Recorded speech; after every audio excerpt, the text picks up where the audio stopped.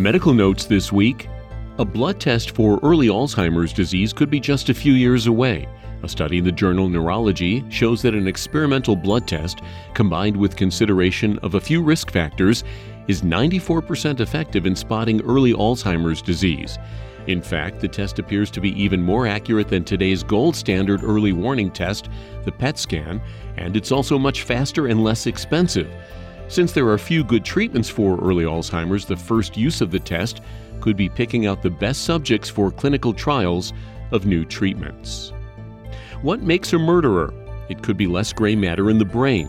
A study of more than 800 incarcerated men in the journal Brain Imaging and Behavior shows that the brains of murderers and attempted murderers are different from other criminals, even those convicted of violent crimes. Researchers say the brains of murderers had notably fewer cells and neurons in areas controlling empathy, morality, and behavior.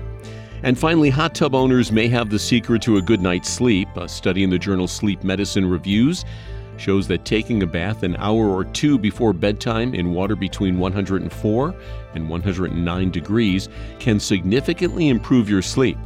Researchers say a hot bath aids the body's natural circadian rhythms, increasing their chances of not only falling asleep quickly, but also of experiencing better quality sleep. And that's Medical Notes this week.